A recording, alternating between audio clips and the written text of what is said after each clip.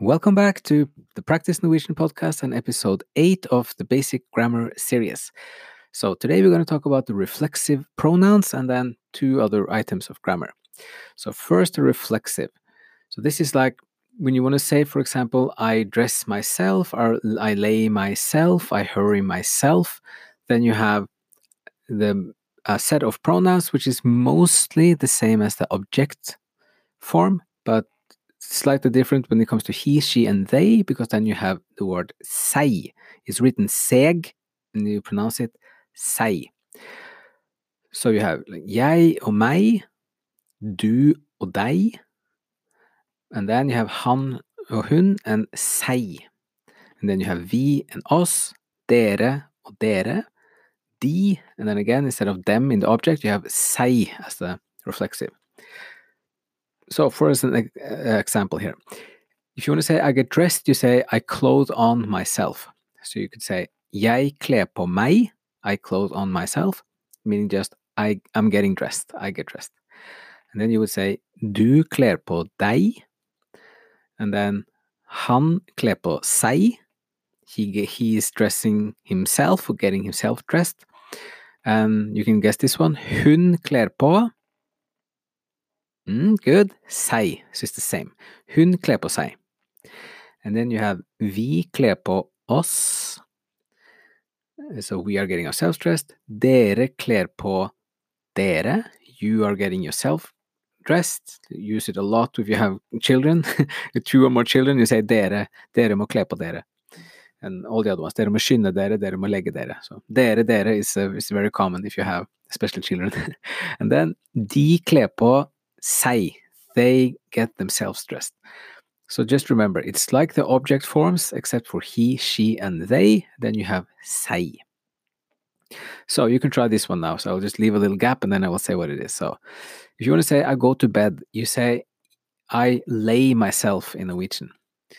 So the first one is then jeg legger, good, meg.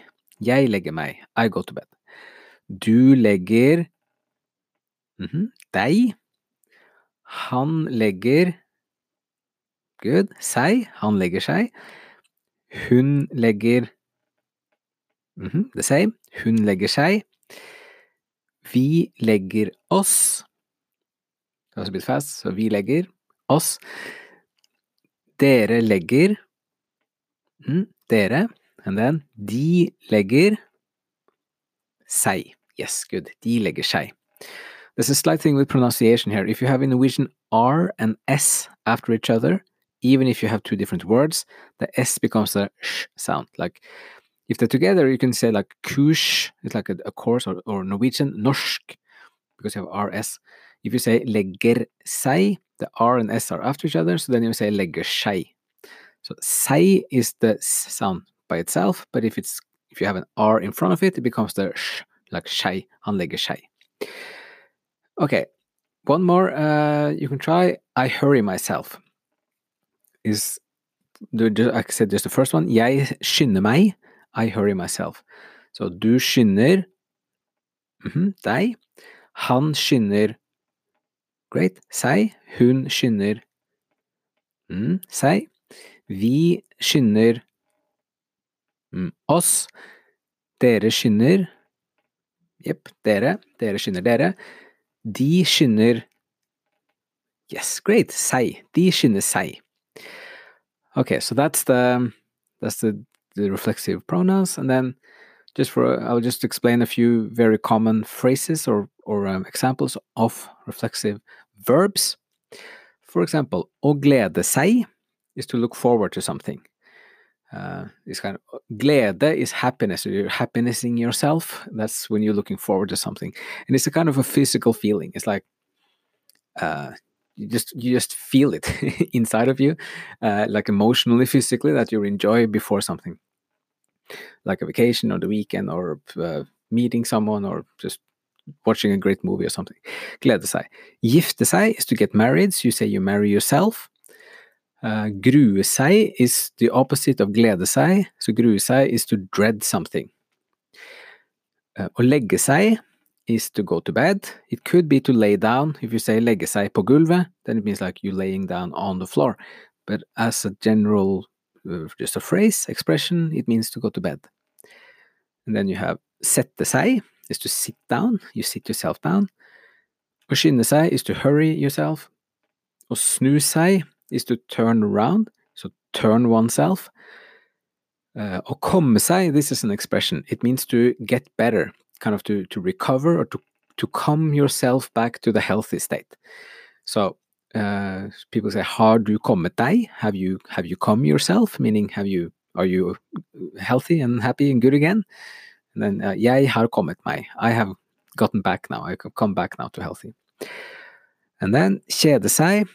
This is how you say to be bored. So you say that you're boring yourself, even if it's not you who is boring yourself, but you just feel it. You're boring yourself inside of yourself.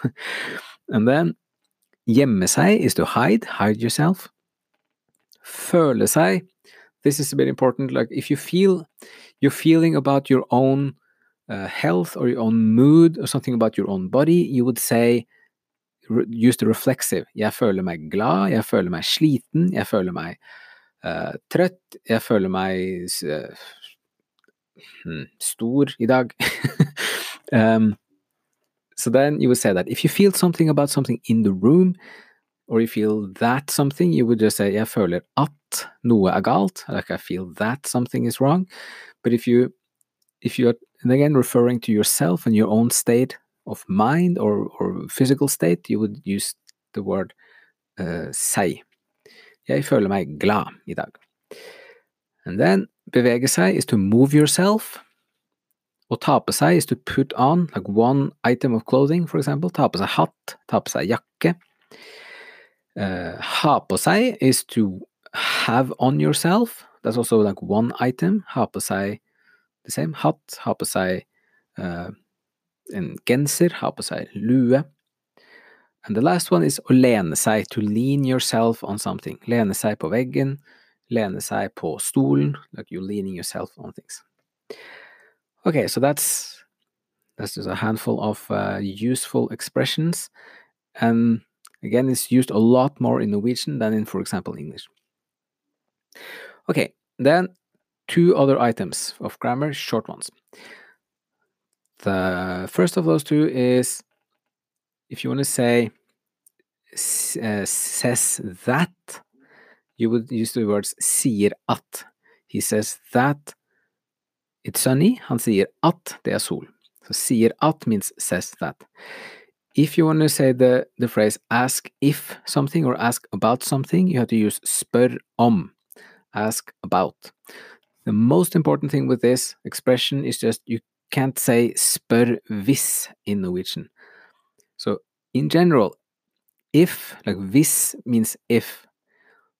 But in Norwegian, every time you use the word hvis, you need to say the consequence. So like, if it's raining, I'm staying home. But if you then say, can you ask if we can go home? In Norwegian, then it will be like a vacuum. Yes, if we can go home, then what? So that's why in Norwegian, or if you think in English, ask if, you have to translate to spør om instead. So, a couple of examples. Han sier at bussen kommer klokka 5. He says that the bus comes at 5. De spør om veien går til sentrum. They ask if the road, if the way, goes to the center. And now you can try to fill in. They say that everyone must remember their lunch pack. De sier, good, at. De sier at alle må huske matpakke. And then he asks if they can go home.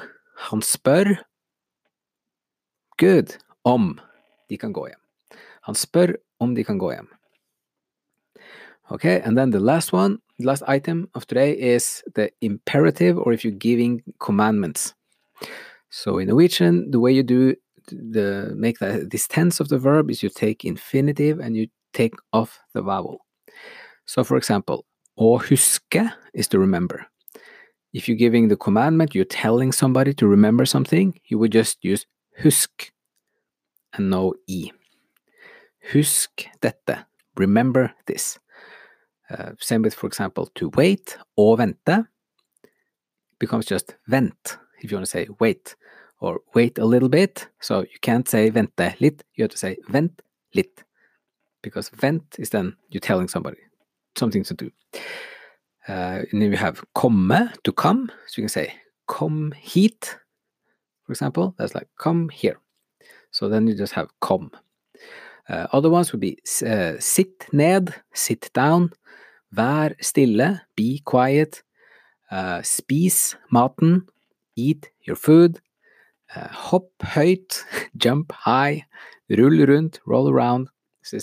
Many of these would be kind of for if you have a nice little pet, or if what you say to your kids, like spis maten, and yeah, vent litt, kom hit, hør etter, listen up, hør etter.